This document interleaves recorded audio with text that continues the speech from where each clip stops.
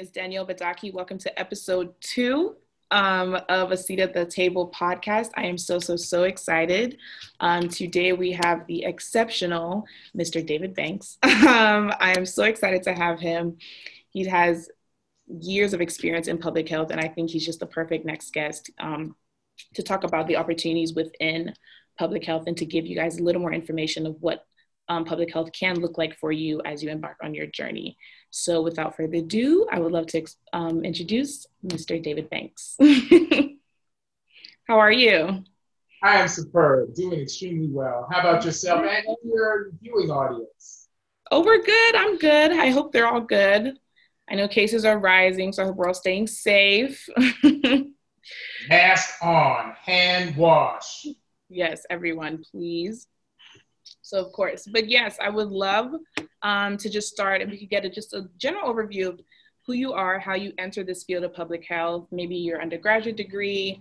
Did you necessarily always know you were going to be in public health? Did you just randomly find it and stumble upon it? What has that journey look like for you? Sure. Well, we have to start way before my undergraduate degree with Doris Brown Banks, my mother, who was involved in community programs, including the War on Poverty programs of the 1960s. I was born in 1960, and in 65, she became an activist in the Queens community, Queens, New York, where I grew up. I remember the name of the program. It was CAUSE. I don't remember what the acronym stood for, but she was engaged in a variety of community voter registration drives and health fairs, those kinds of things. And so I got an early start with Doris Brown Banks and her mother, my grandmother, and my grandmother's partner. Sarah Dorsey was my grandmother's partner, and my grandmother was Maddie V. Brown. They were involved in faith-based health initiatives. The church that my grandmother attended had a faith-based initiative, and I started doing a lot of work with them, mostly stacking chairs at age 8. But that was how I got my start. I had my original career in social work. I began to work as a social worker. I earned a master's degree in social work and spent many years. And again, I attribute that to my mother. My mother was an income maintenance specialist, in other words, a welfare caseworker in Queens, New York. Wow. And after school, I would go to her job and sit in the waiting room while I did my homework, listening to the clients speaking about my mother. That Miss Banks thinks that's her money I'm getting. And I'm sitting there listening, and I speak Spanish, and I'm listening to Latin American and African American folks speaking English and Spanish about my mother, just enjoying the conversation. Then in the car on the way home, I would hear my mother's side of the story.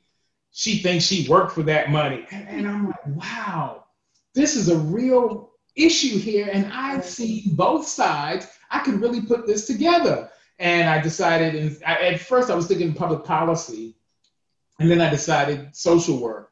And then as I was looking at different options in social work, I saw a community-based health clinic that had a male responsibility program that was aimed in 1986 at ending teen pregnancy in Houston, Texas, called the Urban Affairs Corporation. It was a nonprofit. Mm-hmm. And they were going to prevent teen pregnancy by working with young men. And that just grabbed my attention and moved me out of the social and behavioral environments that I had been working in into a school-based health clinic. It was actually the 4th school-based health clinic in the nation at the time. And I got to see 2 pregnant 10-year-olds. And it was an eye-opening experience in terms of the roles that public health workers can play, and clinicians and health educators, community health educators. It was very enlightening to me. And from there, I decided, yeah, this public health thing is where it's at. I'm going to do a master's degree in public health. And that's all she wrote. Yes, spread the news. This is where it's at. I 100% agree. That is, I think that's a beautiful journey. I think it's clear that your mother is an incredible role model for you. And definitely, I think we all have those people who shine the light and we didn't really notice until later on in our career. And we were like, oh, okay, so this is why I went towards that. I love those when we're able to connect those two. So that's beautiful. I was wondering, do you think you could talk a little more, bit more on the program where you mentioned where they focused on the men in terms of preventing teen pregnancy? I would love to hear a little bit more about that. Sure. Well, it was state of the art then. It's commonplace now.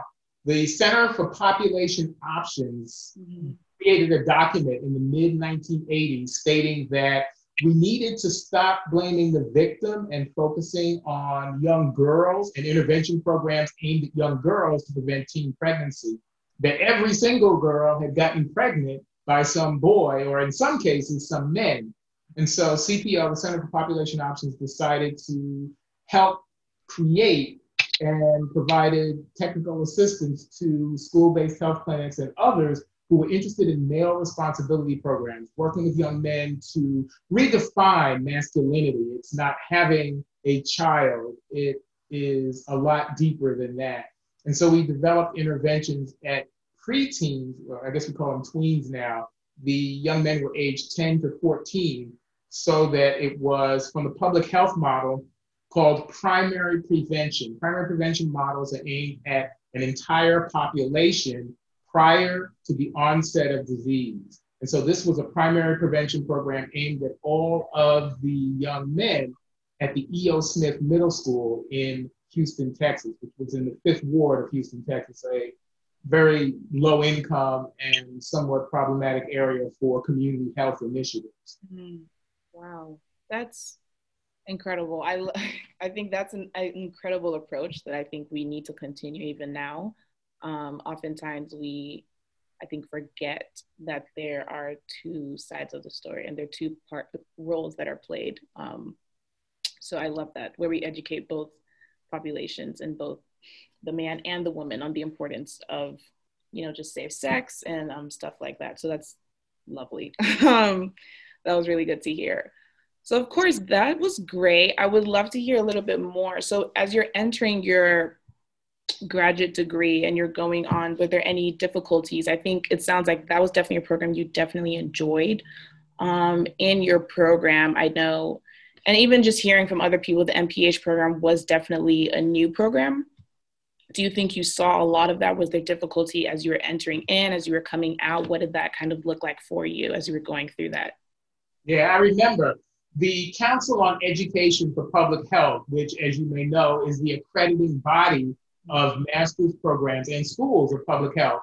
There were 22 accredited programs in 1987 when I enrolled, and the University of North Carolina, Chapel Hill, where I did my degree, was one of those programs. It was actually ranked number 2 in the country. I didn't get into the University of Michigan and Ann Arbor program, but I was admitted to the University of North Carolina School of Health, of Public Health, and I enrolled in the Health Behavior Health Education department within the school. It was a fascinating time. Most of my classmates had significantly more public health experience than I did. I did have a master's in social work already, but I only had 1 year of public health experience at the school-based clinic. They were coming from Peace Corps service in Tanzania and just a variety of exciting opportunities that they had done. So it was a real cohort experience for me. There were 26 of us that actually completed the program out of the 30 who started. And they had some fascinating experiences that they were sharing as we went through the program. That is very cool. I think I'm, as I apply for grad school and I enter that, I think that's one of the things I'm most excited about, the cohort experience and learning from other people and seeing what other people have gone through and what they've learned and kind of what I can learn from them. So of course, as we go into this, I saw as well that you also have a nursing background. I would love to hear a little bit more about that if you are comfortable sharing that and what that looked like for you and maybe why you chose to take on that journey as well. That's a great question, Danielle. So I was working in a public health program specifically looking at a mentor program among dying prisoners. It was funded by the Robert Wood Johnson Foundation. I was the director of research and evaluation for a group called Volunteers of America. Mm-hmm. And we were doing this great program among dying prisoners. Many of them, this was in the mid-1990s, were dying of HIV disease. And I didn't understand what a retrovirus was and how it differed from a virus, and just basically what the trajectory of illness was for HIV disease. And in the middle of the Jessup Correctional Facility, it dawned on me, I should go get a nursing degree and become more aware of some of the biomedical influences that affect public health. And at that time, I made a decision to go back to nursing school and get another degree. That is amazing. I think as a lot of people, I think, wouldn't make that decision because that's just, I think a lot of people see that as an obstacle. And I think so often we see things as obstacles and we just don't necessarily try to figure out how to get out of it. So I think the fact that you went and you decided to take on more education to learn more about what your field was in, I think is just incredible. I would love to wonder, so in terms of your nursing degree, how do you think that's helped you in terms of positions or maybe just understanding your field a little more? I would love to hear a little bit more about that. Sure. Getting clinical training, whether it's in pharmacy, a physician's assistant, or as a registered nurse, really enhances the understanding you have and are able to bring to the table in public health. For me personally, it's just been very exciting. I've been involved in a variety of programs, from male violence against women, sexual assault and domestic violence, to community health and nutrition programs, and having a medical understanding and being able to support my public health background with a clinical background has been immensely helpful in a variety of the agencies and organizations that I've worked with. Wow, that's just so cool. I love that. And the nursing degree is a license. Again, licenses are offered by state organizations, whereas certifications are offered by voluntary organizations. And so despite the various certifications we have, like the CHES, the Certified Health Education Specialist, a license carries a lot more weight, and honestly, it's reimbursable, whereas many certifications are not reimbursable by third parties like insurance companies. And so the RN degree allowed me to move into some circles and to be compensated, or to have my agencies compensated in ways that I could not as a public health practitioner. Wow. I think that's a great point as well. I did not know that at all. So it's very, very cool. So of course, it sounds like you are definitely someone who sees obstacles and decides to fix them. It's clear, and I think it's beautiful. So I would love to hear any advice you would have for maybe us as students. Well, I'm a former student, I'm going to be a student again, but as students are going into this field, or maybe just entry level professionals going into the public health field in terms of applying for positions. And I think we hear that the CDC is the biggest public health organization out there, and something that we should all strive for. And while I agree with that, I do think there's other opportunities available for us as well. I would love to hear your thoughts on that and where you think public health professionals would be, would and should go maybe in the future other than the CDC. Sure. So one of the biggest obstacles that I had to face was funding sources. The nonprofits that I was cutting my teeth on in public health just didn't have ongoing funding. United Way agencies and organizations were finding themselves out of money. And so government contract agencies, we in DC, the Washington, DC area, we call them Beltway bandits. But these are organizations that have contracts with the federal government, Department of Labor, Department of Transportation, Department of Health and Human Services, Department of State. Public health professionals can be employed by these government contract agencies, and they have a little bit more stability than the nonprofit organizations. So in terms of both government organizations like the Centers for Disease Control and Prevention, state, county organizations that work in public health, you can also look at some of the government contract agencies as well as the nonprofit agencies, and trying to figure out how the funding streams in these organizations is going to work. The government contract agencies, ironically, will pay very high salaries for public health workers. The work is exciting. I worked with the Center for Substance Abuse Prevention's Technical Assistance to Communities project. Essentially, we were a clearinghouse for information and for consultants to provide technical assistance to organizations that didn't have substance abuse prevention as their main mission, but were engaged in substance abuse prevention work or wanted to develop a model that would work around substance abuse prevention. So what we ended up doing was getting a $3 million contract with the Department of Health and Human Services Center for Substance Abuse Prevention, which is part of the Substance Abuse and Mental Health Services Administration. And we were able to go out and provide important services. And so the salaries with that particular government contract agency were great. The contracts just kept rolling. And so there are a number of opportunities beyond the Centers for Disease Control, state, county, and municipal health departments, and the nonprofit arenas. Those are some of the areas that you can get employment in the public health arena. I love that. I think you make great points. I think we often go into these fields, especially public health. We run into those instances a lot where it's underfunded and we're just not able to get the funding we want. Especially, I think, as undergraduates, we go a lot for these. There are a lot of, just to be realistic, we have a lot of these situations where they're just unpaid internships, and we kind of get worried, right? Of, okay, once I graduate, what is it going to look like for me if I can already see that there's not a lot of funding in this field for me? So I think going into government positions is a great point and something that I think will help a lot of people, because I think a lot of people don't realize that, yes, there's nonprofits, but there's also government-led and funded organizations that can definitely pay you what you deserve and what you need to have the life that you deserve while still helping people.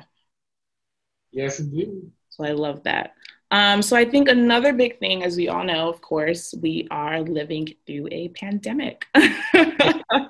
And I think with public health, that has definitely, everyone, I think, now understands what public health is a little more and the importance of it in terms of students. And I think coming back into this, what opportunities do you think there are available for students in public health right now with what this looks like? And which positions do you think we can apply for? Which do you think is open? How should we maybe be branding ourselves? Should there be skills that we should be harboring or enhancing during this time? Maybe some of us are waiting on maybe a job offer and stuff like that. Is there any advice you could give during this time? Sure. One of the things is that the students who are undergraduates in public health programs right now typically have very good skills in technology, social media, and their networks of individuals that they're in touch with can help them get jobs. People get jobs through people they know. Do not underestimate that in the COVID arena. Many people are enabled by technology, and I think that the individuals in undergraduate programs now need to leverage their abilities, their networks, and their skills. Do not hesitate to become a student member of various professional organizations like the American Public Health Association or your local chapter of the American Public Health Association. There are also specific caucuses. I chaired the Black Caucus of Health Workers for many years, and those types of organizations will give you the network that you need to get a job, maybe even a job you hadn't considered before becoming active in that professional association or that group. So I would say at this time, networking is a critical factor. I love that.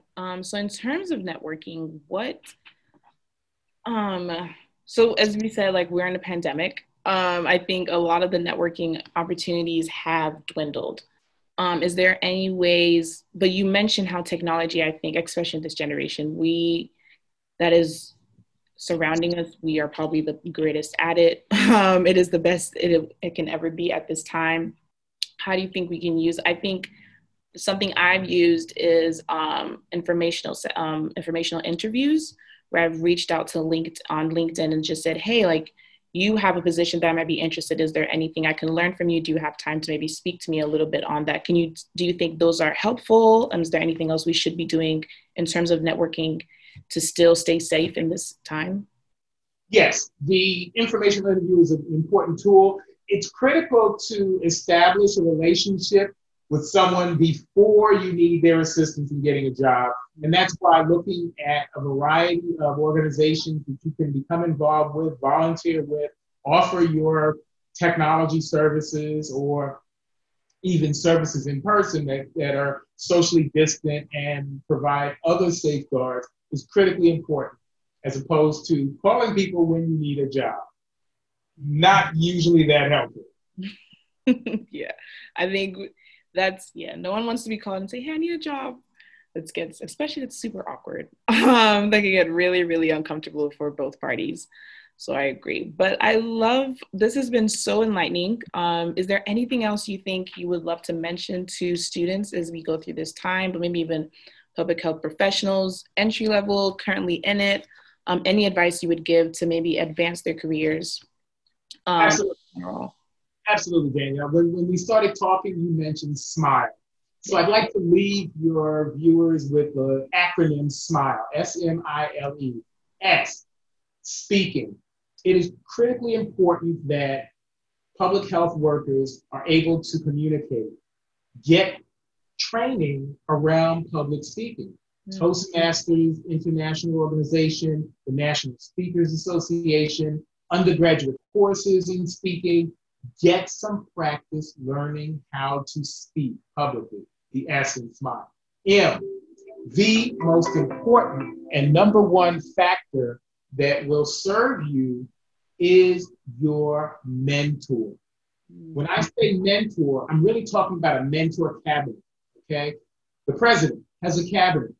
You need more than one mentor. You have a mentor cabinet that you can go to about whatever issue you're having, whether you should buy a car or not, whether you should stay with that particular partner you're dating, whether you should take this job.